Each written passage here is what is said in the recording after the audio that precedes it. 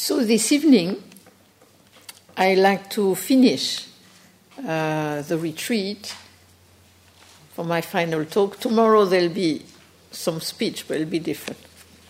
For the final talk in the evening, I like to actually talk about the third jewel, the jewel of the Sangha, the jewel of community, and what that might mean in our modern life and in a lay setting, in a secular setting, not in a monastic setting. But first, since tomorrow, most of us are going to go back out into the world, I'd like to read you a small quotation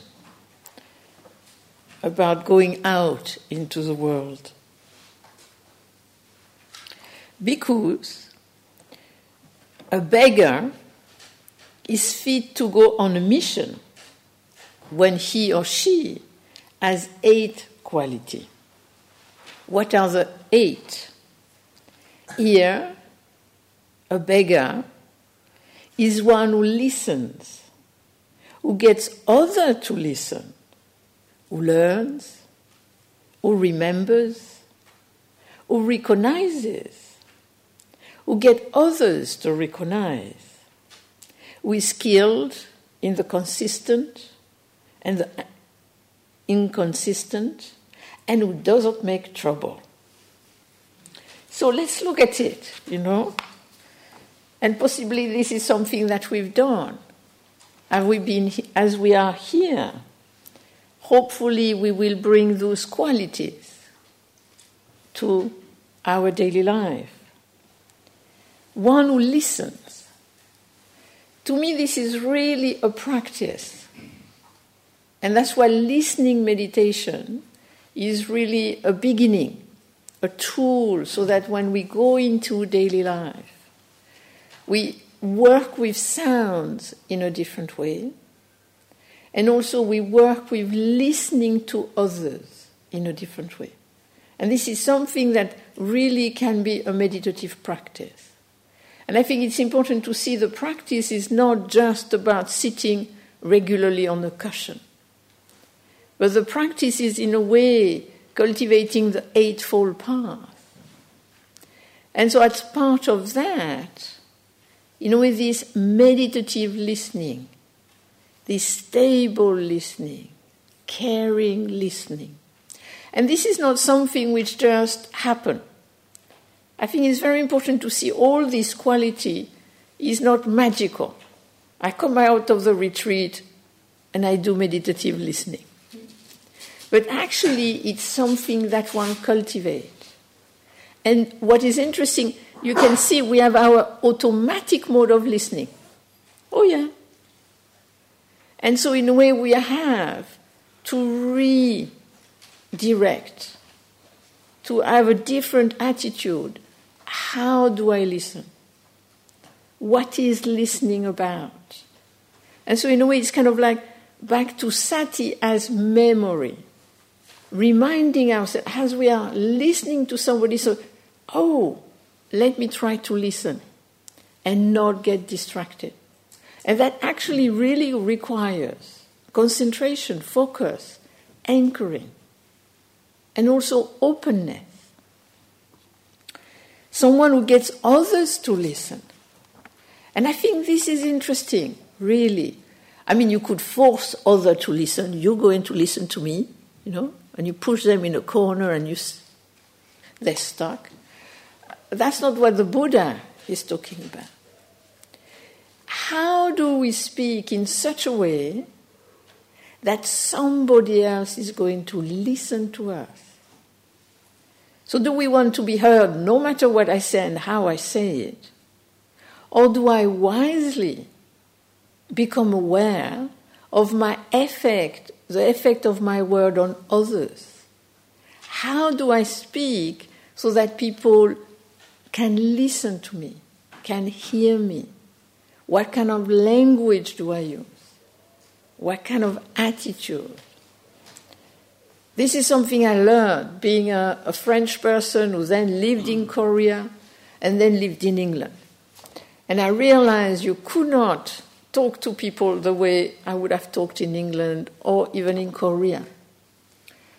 And once I had this experience, there was like a big problem in the community with the chimney, and suddenly there was water pouring down the chimney. And then I rush in the corridor, and the first person I meet, I say, "Come!"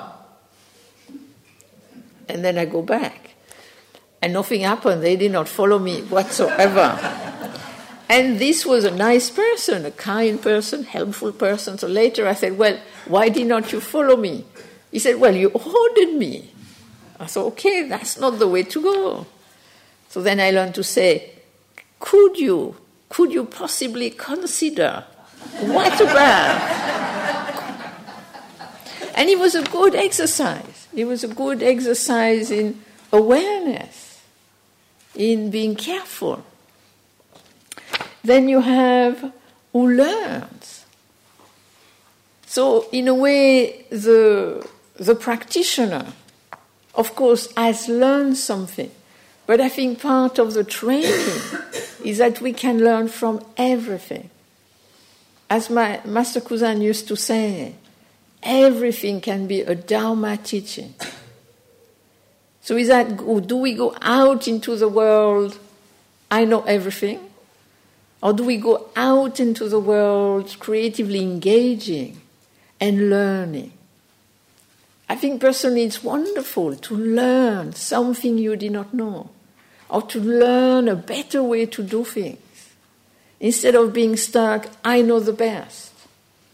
I used to think I knew the best. My idea was a better idea. Until many, many years ago, we had to put beds in a room, many beds in a room. And I was convinced I had the best idea. But then I did not have the time to do it, so somebody else did it. And I thought, hey, let's look at it. I'm sure they will not do it as well as I would have done it. So I went into the room, and I was amazed. It was so much better than my idea. And then I realized, hey, other people have better ideas than me. So I think it's kind of opening to others, opening to learn from others, from situation. Who remembers? And this, of course, is if you want to continue to practice in daily life. Remembrance is so important. Remembering, I can be aware. Remembering, I can use loving kindness. Remembering, I can stop. Because we get so caught that we forget that this is beneficial, this is valuable. So remembering, what is it that I value? What is it that helps me? Who recognizes? And recognizes and recognition is very much connected to the three characteristics. So we're kind of recognizing, oh yes, things are impermanent. Oh yes, things are unreliable. When you get stuck, like once we were stuck in England, by 10 minutes, if the plane had left 10 minutes earlier, we would have got home. That was because of the volcano. I mean, can you imagine? Generally, you can worry about all kinds of things when you travel, but generally you don't have to worry about Icelandic volcano with unpronounceable name. This is one thing that everybody kind of, in France now they have a film about the volcano, a comedy with the name of the volcano. And the plane could not leave, and then we have to find a way from England to get back to France. That was interesting. When there is a problem with a volcano in Iceland, we managed.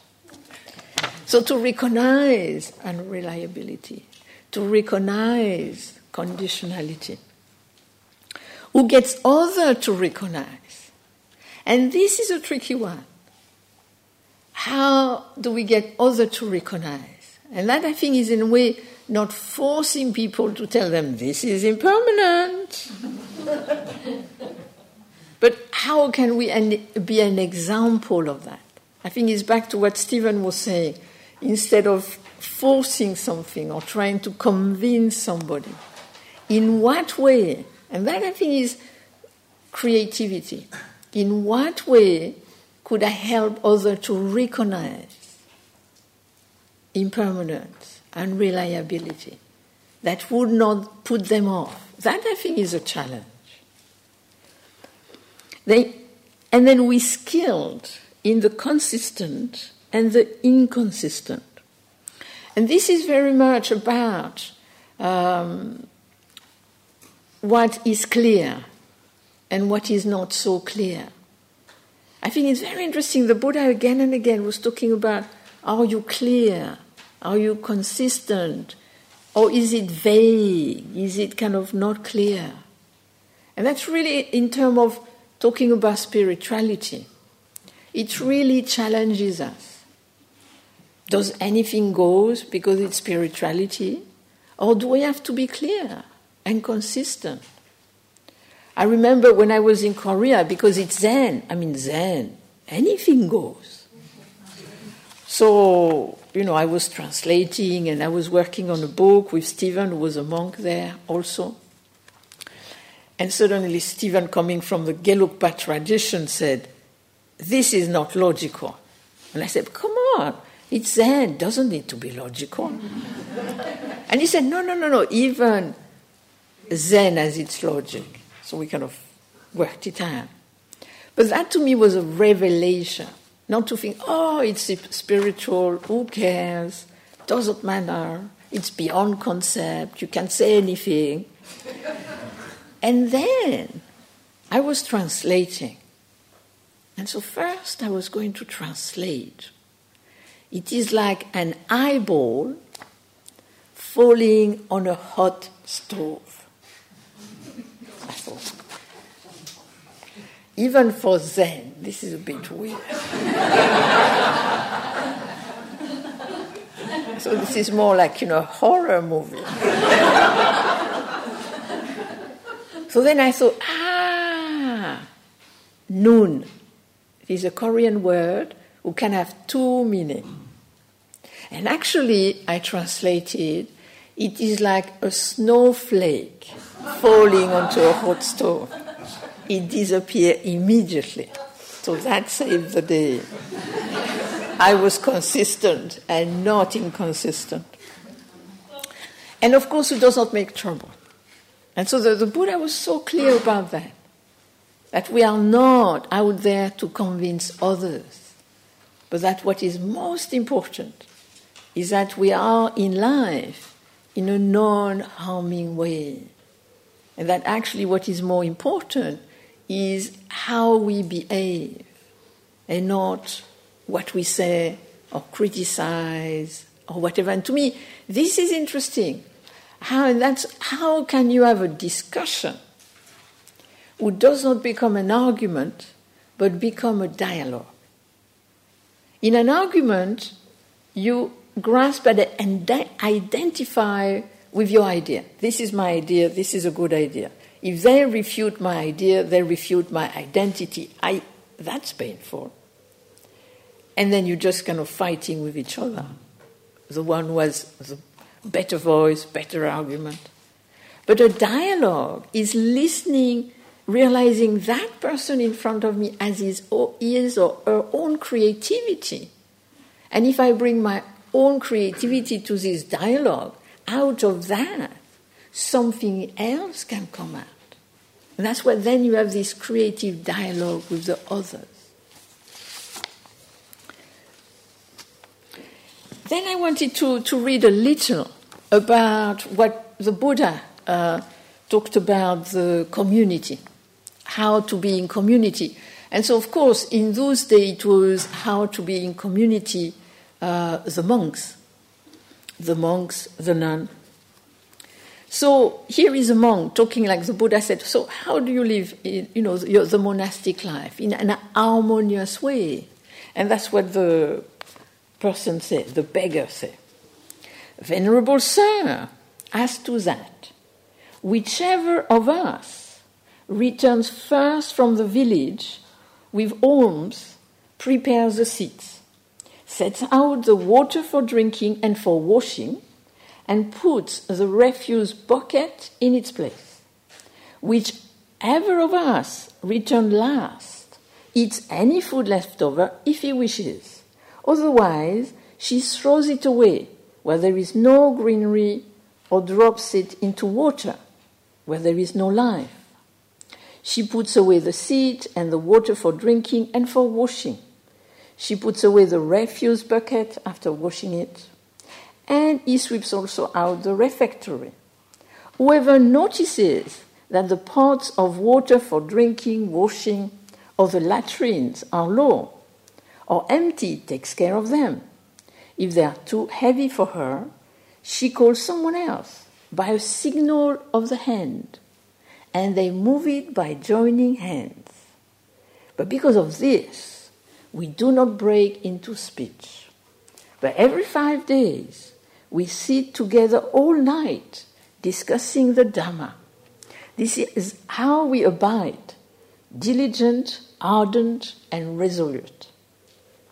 What I like about this story is about generally when we are in community, or if we are a family, or if we are a couple, or if we are a partnership, or if we are a friend with a friend.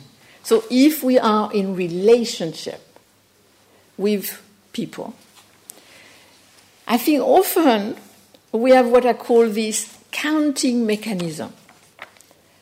How many of these has he done? Okay, if he does 10 of this, all right, I'll do 5 of that. Because, 10 small ones, I'll do 5 big ones. Okay, if he does this, possibly I do that. But if she doesn't do this, no way am I going to do that.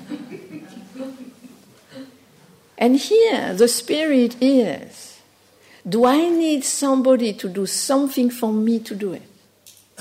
Not. The spirit was, in a way, in community, I would say, to develop community feeling. One needs to trust in the other person. One needs to move from that counting, from that measuring, and just have that openness of, I trust they'll do whatever and I'll do whatever. I don't have to be always on the lookout that they did that much of it. And then, if you do this, then actually the feeling is really special. This happened to me when I was in Korea as a nun many years ago. Suddenly we were 5 women in a small room, and we could just all of us fit. And I was by the door. This was winter, so there was a bit of draft, but that was okay. So the 5 of us in this room, on the floor, sleeping on the floor, using the space as we could. And one day, in the middle of the 3-month retreat, I suddenly realized something is different. There was a really nice feeling. It really was wonderful feeling. Really light, really spacious. And I thought, what's going on? Why is it different? Why is it that I feel something different? And then I looked and observed, and I realized that everybody else, for 2 weeks, did things because of the other. Because they knew the other would like it, or the other would prefer it. But everybody did it. And so there was this amazing, friendly atmosphere. But of course, that too was impermanent. So after 15 days, it passed. Like all things. Then the next one is a bit similar. I maintain bodily acts of loving kindness toward this venerable, both openly and privately. I maintain verbal act of loving kindness toward them both openly and privately. I maintain mental act of loving kindness toward them both openly and privately. I consider, why should I not set aside what I wish to do and do what these venerable ones wish to do? Then I set aside what I wish to do and do what these venerable ones wish to do. We are different in body, but one in mind. I know this is a little provocative. Why should I do what somebody else wants me to do?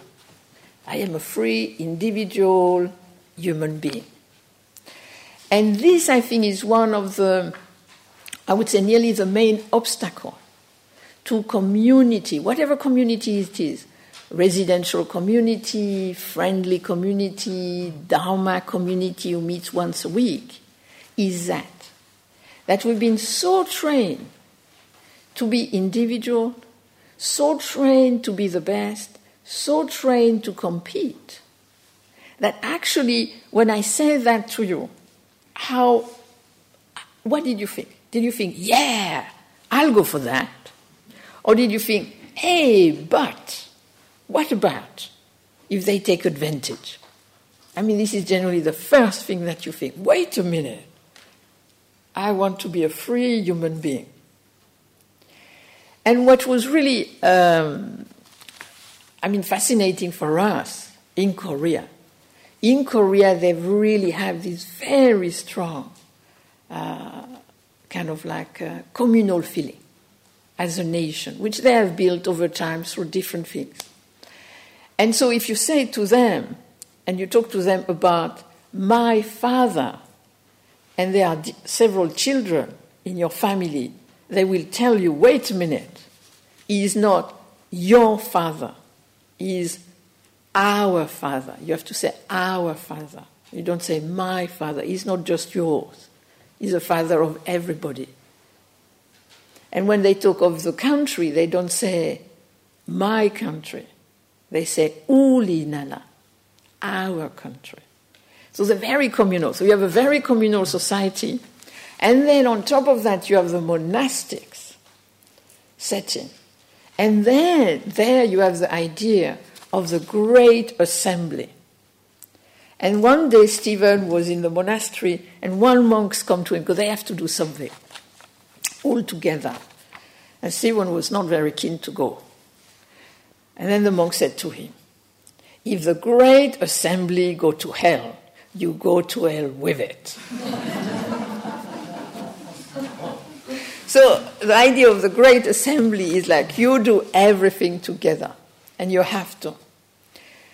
And of course, I'm sure they can be abused, but I think that idea of great assembly can also help us to look beyond our private interest, to look beyond our private personal desire, and through that, keeping our good judgment and wisdom, actually dissolve a little of working together. And so it's not just about me, but it can also be about us doing something together.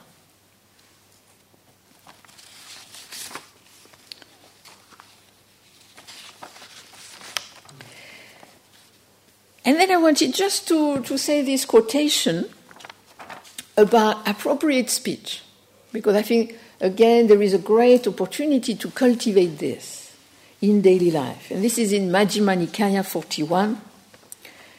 She does not, or he does not, in full awareness, speaks falsehood for his or her own end, or for another end, or for some petty worldly end.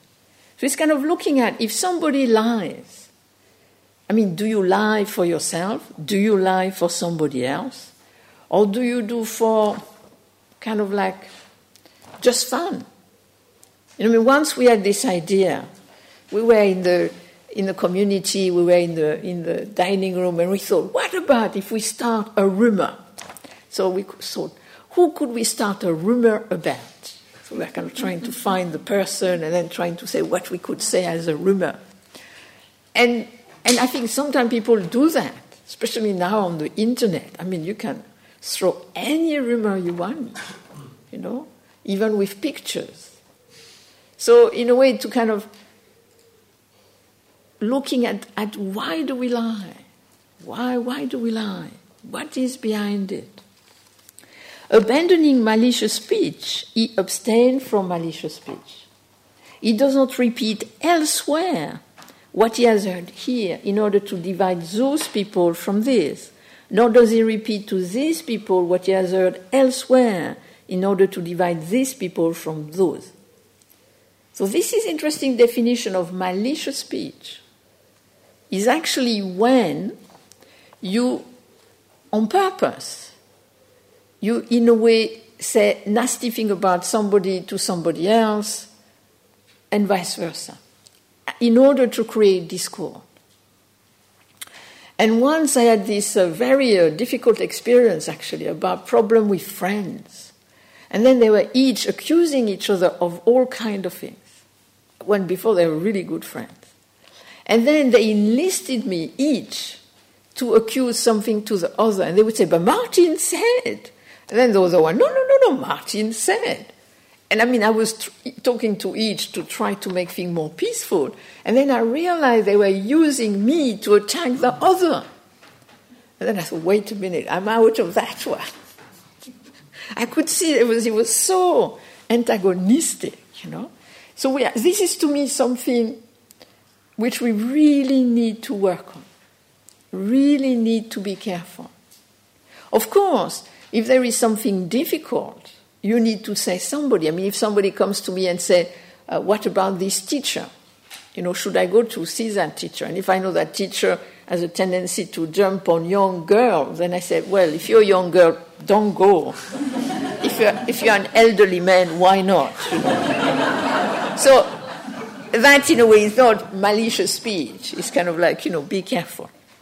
But otherwise, we really have to be careful.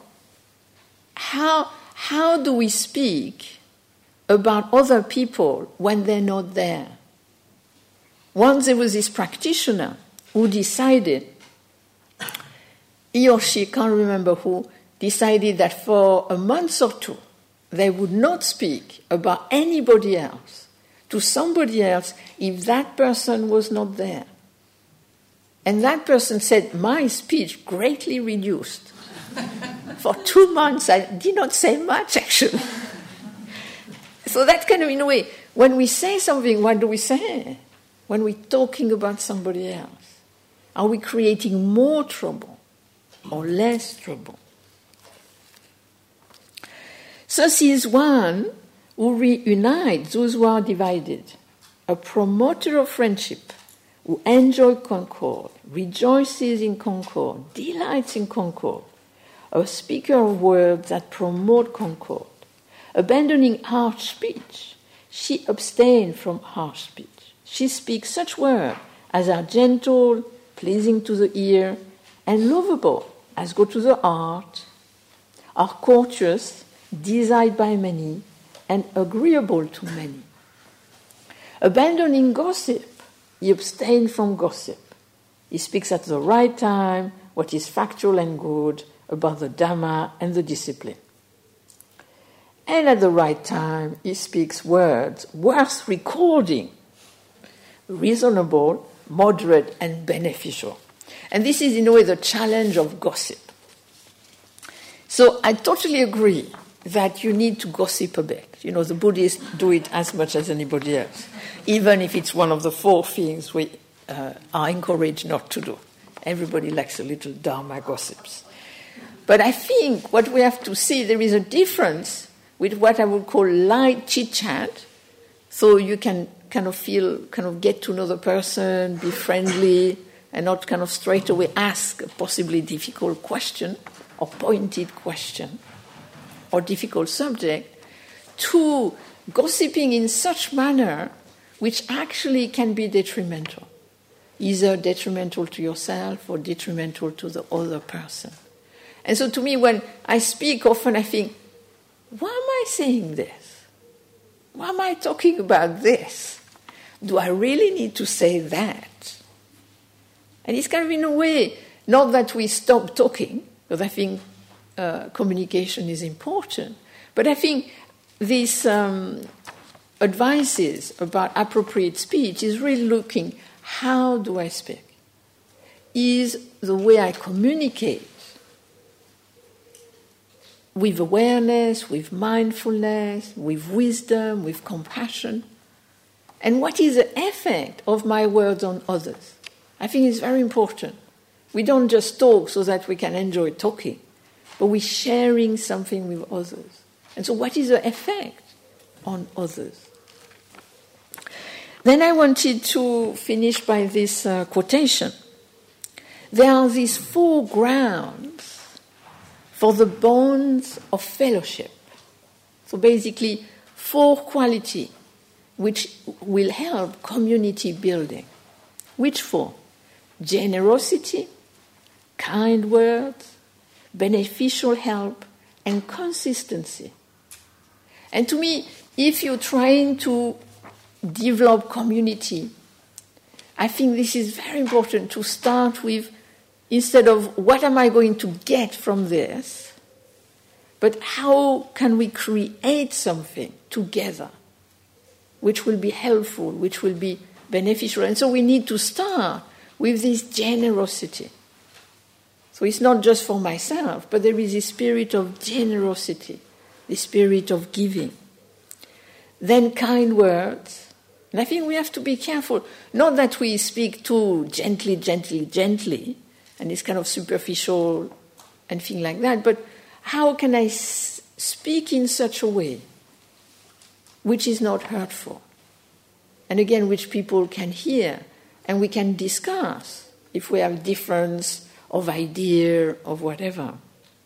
Beneficial help, that in a way this group is to share things together, but also to help each other.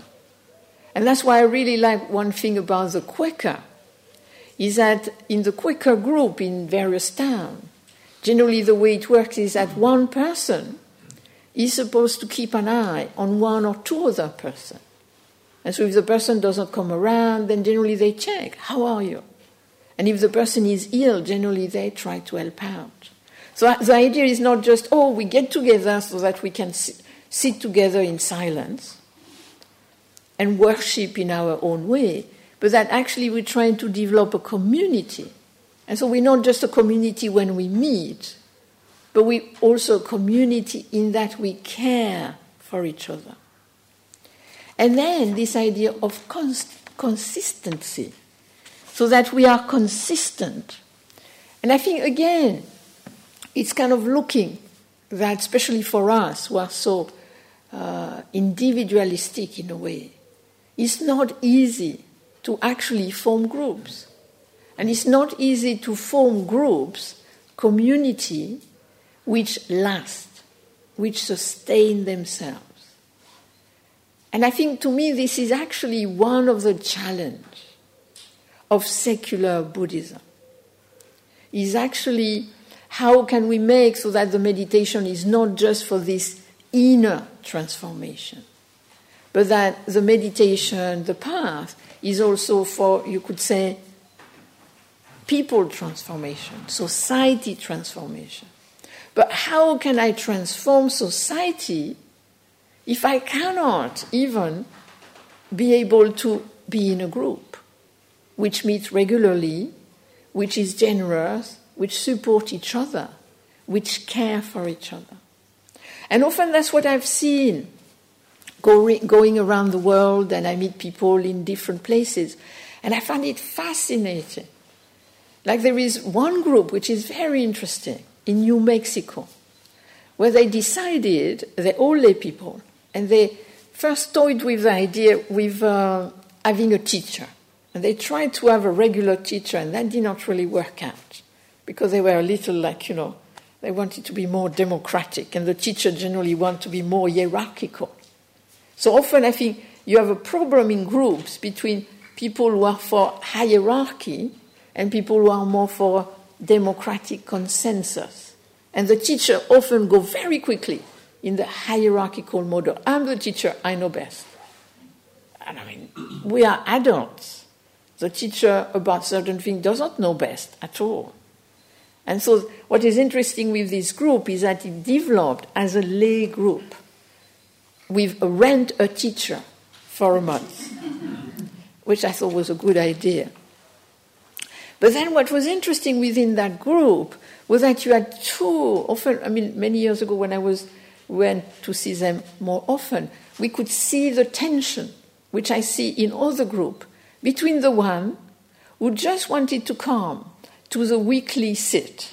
Come and sit, be quiet, and get out.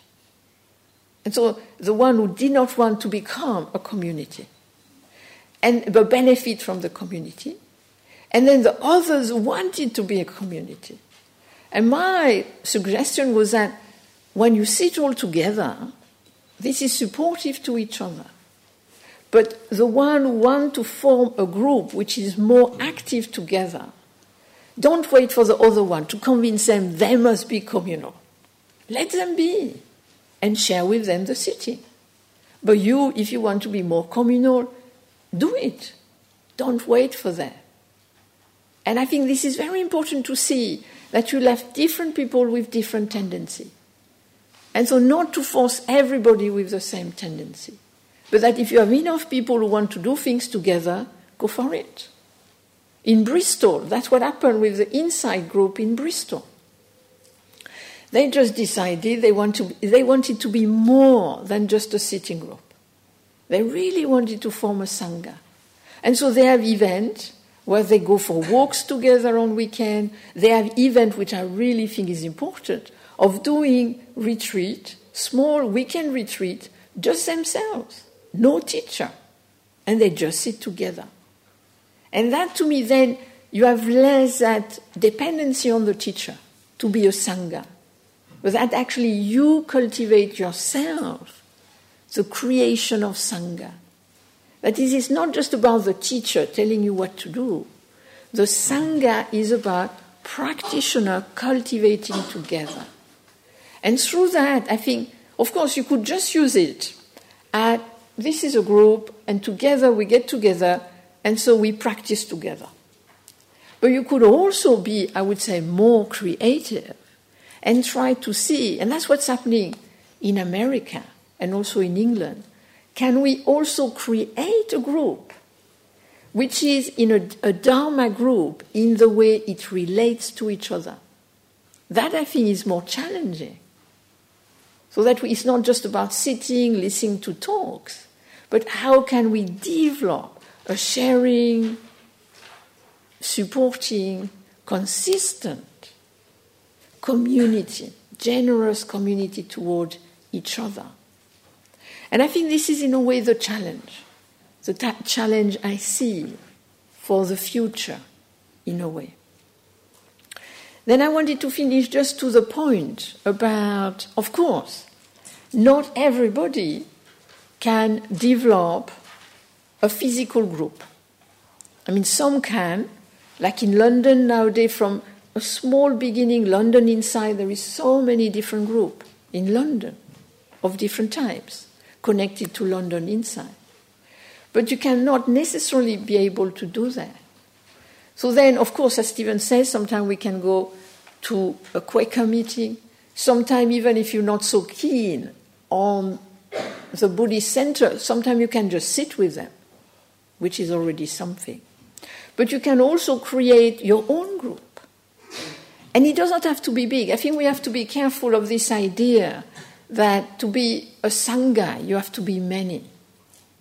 There is this famous story of Larry Rosenberg.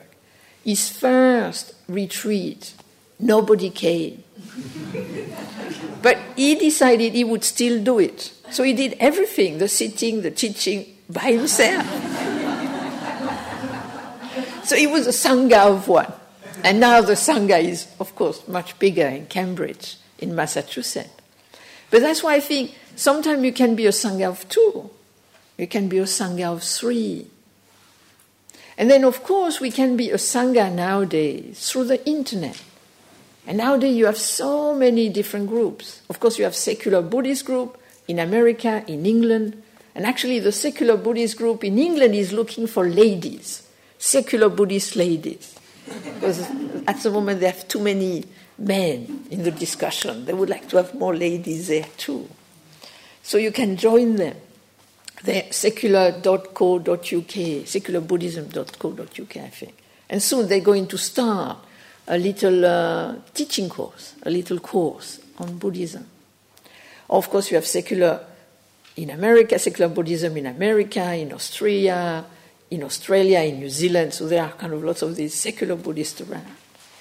But you also have for example, the tricycle website, which has a very good, lots of kind of discussion group, and you can form your own community. Or one of my favorites is actually this Omicron that you have on Twitter. And they're a crew of people who actually, I don't think, physically know each other, but they're dedicated to meditation. So then, I follow one of them. So then suddenly you have the fellow who said, now I'm sitting for 20 minutes. Anybody joins me. And then after 20 minutes, I finished. And so there is, I think there are about 100 people in this OMI crew of people who meditate regularly. It's OMCRU. It's on Twitter. So in a way, you have different things. On Facebook, you have lots of different things. I found what's the thing is the assembly. Oh, yes. What I mentioned was a Sunday assembly. If you Google Sunday assembly, London, then there are people who get together, but they do a bit of singing, so you have to see if you like singing or not. So they have the Sunday assembly connected a little to Alan the Bottom too. Or what we're going to miss tomorrow, unfortunately. Tomorrow you have in Regent's Park from 1:30 to 3:30 a meditation flash mob. I would love to be there, but I will be in the train. And that's Wake Up London. And Wake Up London is actually follower of Thich Nhat Hanh. Wake Up London, they're for the 25 to 35 of age. But I think all these can also join the flash mob, I think. I've not checked. But they have also a group for the older people. And so they do lots of things in London like that. I mean, one of the beautiful ones in London is once a month they walk in silence in Hyde Park on a Sunday morning, just as a peaceful demonstration. So you have, nowadays how many you have, maybe 50 people for, 30 minutes, an hour, walk in silence. Just as a kind of like, you could say, a flash mob of walking meditator in silence. So there are lots of things happening. And then on the internet, of course, we can also create. You can create nowadays your own group, of course. So I'll stop here. So are there any questions or comments? There are groups of secular Buddhism in France. In France. No. The French are the tough ones. The problem with the French is, although they're reputed to have made a revolution, they're very conservative. They're very conservative. So in France, Stephen is considered like the Antichrist. If you say you are you follow Stephen, then they don't allow you in their center. So, secular Buddhism is not very big in France at the moment. And in Holland? In Holland, I think I don't know in Holland, because I know in Austria, I think possibly in Germany there is some idea about it. I'm not sure about Holland, if something is starting or not. Because generally the way it works is one person kind of try to start it, and as it can do a website, and then they can often get other people to join. Yes? When you were a nun in Korea, you said several times that you were meditating 10 hours a day 6 months in a year. What I want to know is, what are you doing for the rest of the 6 months? Okay, the way it worked is that in the winter and in the summer you had the 3 months meditation season. And then in the free season, which were spring and autumn, then you generally sat 2 hours in the morning, early morning, like early morning means 3 o'clock in the morning, and then in the evening from 7 to 9. And in the day you could study or do more meditation or work in the field or whatever. Or in the free season you could travel. So generally what I did was to go and visit other teachers. So I would have my little pilgrimage to various teachers and also various great nuns, and then I would come back. So generally it's one, you cannot get out for the 3 months, and then the other one you can visit. You can go to different temples, you can do different things. So were you sitting for, how long were you sitting okay, for any one time? Okay, so what we did was that we generally got up at 3 o'clock in the morning, then you sit for 50 minutes, 50, then you walk indoors for 10 minutes at a good pace, then you sit again for 50 minutes, then you have a breakfast, then you have 3 times 50 minutes with 10, then in the afternoon you have 4 times 50 minutes with 10, then you have at 4 o'clock generally you have the work period, an hour, and then you have light dinner, and then again 2 50-minute slot. If you have an ordinary schedule. Ordinary schedule is 10 hours, 50 minutes, like that. So 10 hours sitting, 6 hours sleeping. And when Stephen arrived, they decided to go for a harder schedule. The poor thing. He never meditated so long. And so they were doing 12 hours, and they were doing 4 hours sleeping. And then I was called because he was problematic. Because the problem was that at 2 o'clock in the morning, Stephen would get up and he would be... And so they came to me, I said, wait a minute, this guy is really disheartening with his, sigh. Could he stop sighing like this? So he stopped sighing.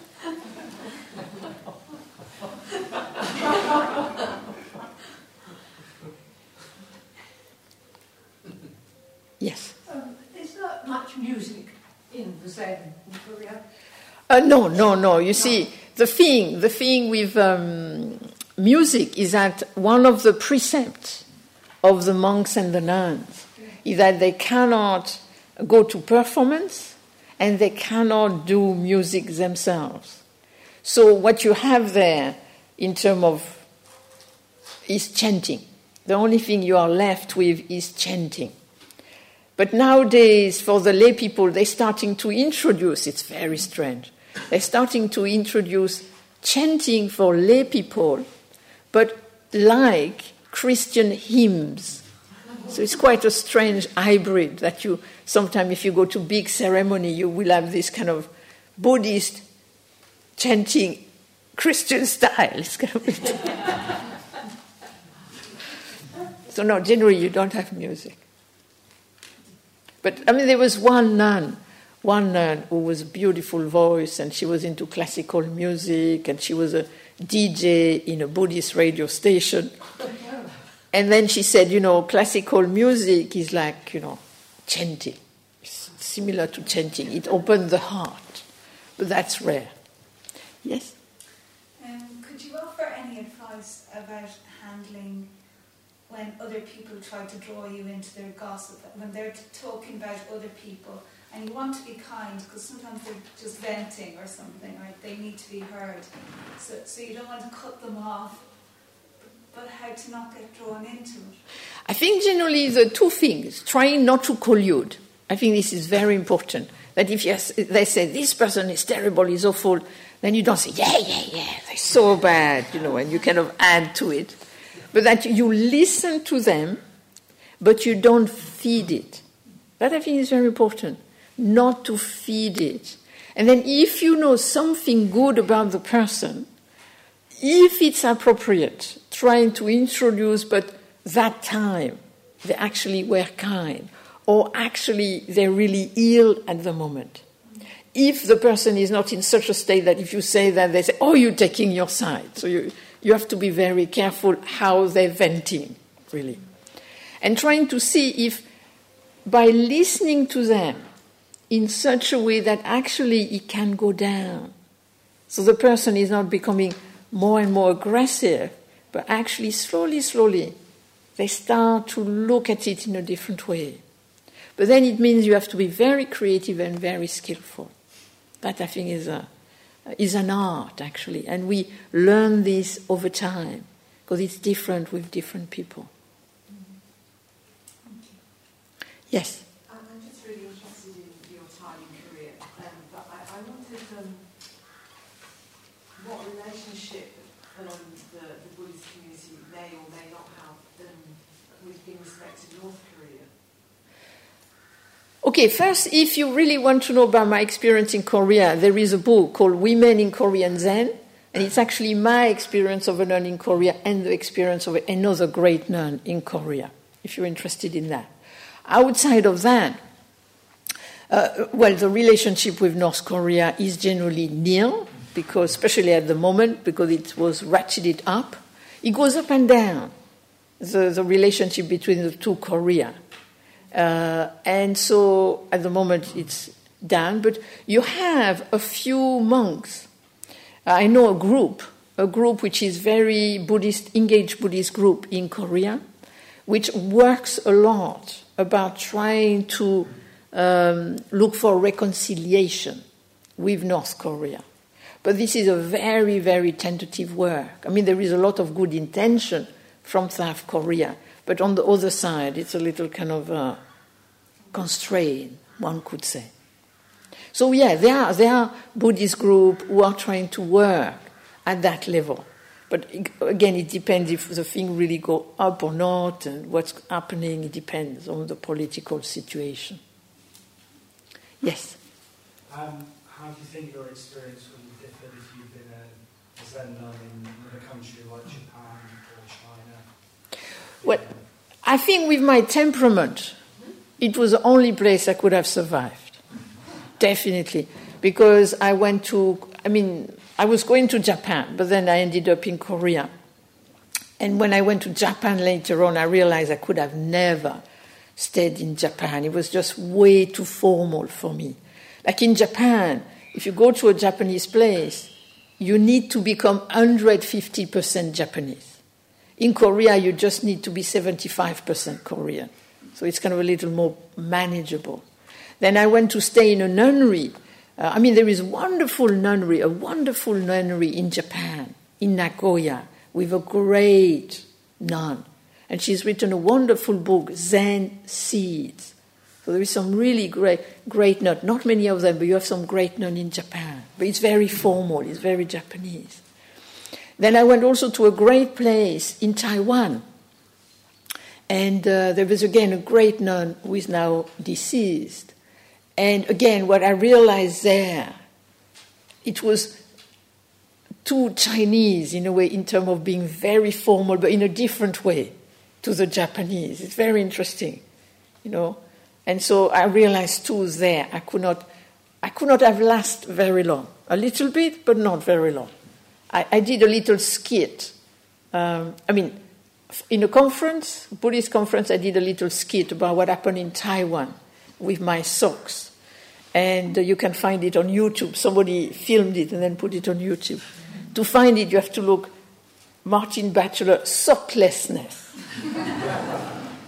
And then you can see what was the problem there.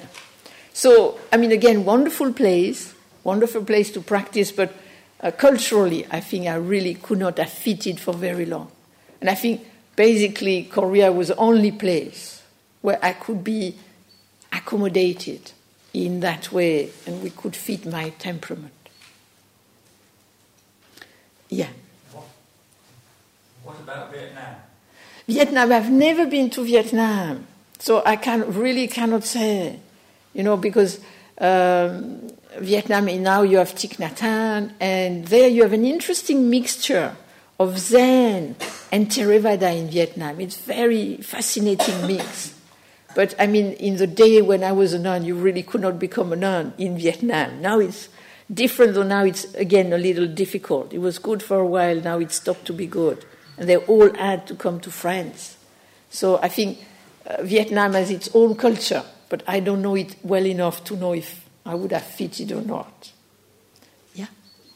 What do you mean by great nun? What I mean by great nun is like what I would mean by great monk. That when I was in Korea, unfortunately, the year I arrived, the summer I arrived, without knowing it, nobody told me, I did not know enough Korean to know it, 2 great nuns died. They were great mistress, you could say. So I never got to meet them. But later on, through really happy chance, I met this great nun, Songyong Sunim. And she was a great nun just by... She was amazing. She was really humble, and she had a really good practice. It was a bit funny sitting with her, because I was very lucky. One time I was allowed to stay for a month with them during the free season, where they're doing a 3-year retreat. And so I was able to sit.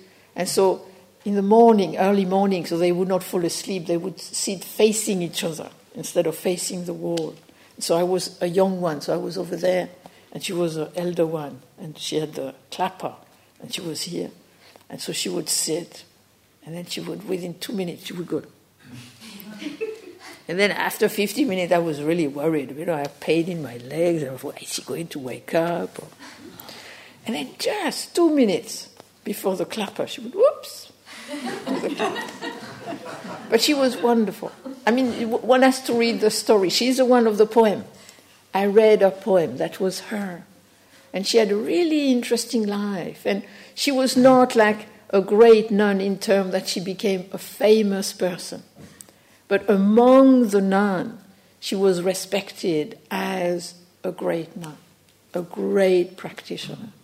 And whenever I was with her, it was very special, very inspiring to be with her. But it was just her whole being. And Martine, do you mean that when you say a great nun to us, you mean somebody that you admired greatly? It's not a titular thing. It's not a title given to somebody. Well, the 2 died were great mistresses. Like you say, great master. They were great. They were like transmitted. Their enlightenment had been officialized, let's say. But this great nun, I talk about her enlightenment had not been officialized. But everybody knew that she had had amazing experiences. So she was special, but not officialized. Yeah. Do you mind saying a little bit more about Zen, apart from anything goes? You said earlier on, I got the feeling that you don't think much about Zen tradition. Me? Yeah. I don't. Not at all. Not at all. I mean, I am from the Zen tradition. When yes, I practice the Zen tradition. But like anything, personally, I will not be dogmatic. Or I try to be the least dogmatic about anything. So when I look at the Zen tradition, I'm so grateful for Korean Zen. I'm really grateful for Korean Zen. And for the monastic tradition and everything, I have what they call ane. My debt to Korean Zen is immense, and I will never be able to repay it. I'm very conscious of that. So whenever I can do something for the Korean monk and nun or whatever, I'll be happy to do that. But I think it's like anything, that it be the Theravada tradition, that it be the Zen tradition, that it be the Tibetan tradition. In a way, we have to see, does it fit us or not? Can we understand it all? What is it that we romanticize also? If I make fun of it, it's actually not fun. I'm not making fun of Zen. are making fun of our romantic idea of Zen. That's what I'm making fun of. What way? Well, the way we kind of get enamored of the koan, we get enamored of this cryptic thing, and all this kind of thing. What I would call being Zenny. Zenny. You see, I saw it in action. People being Zenny.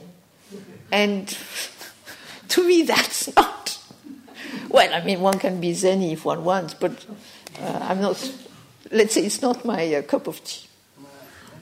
So that's what I mean, because I saw it very close. I just thought we can learn so much from that tradition. Sure, particularly about the oneness, non-duality. Sure, of course.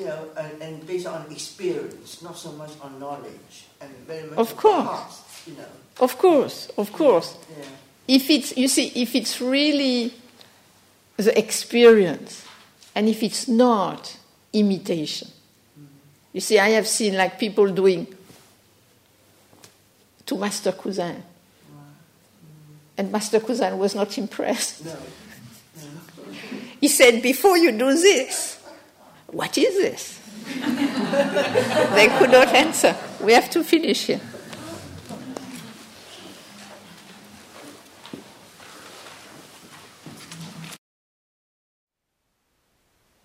Thank you for listening. To learn how you can support the teachers and Dharma Seed, please visit dharmaseed.org/donate.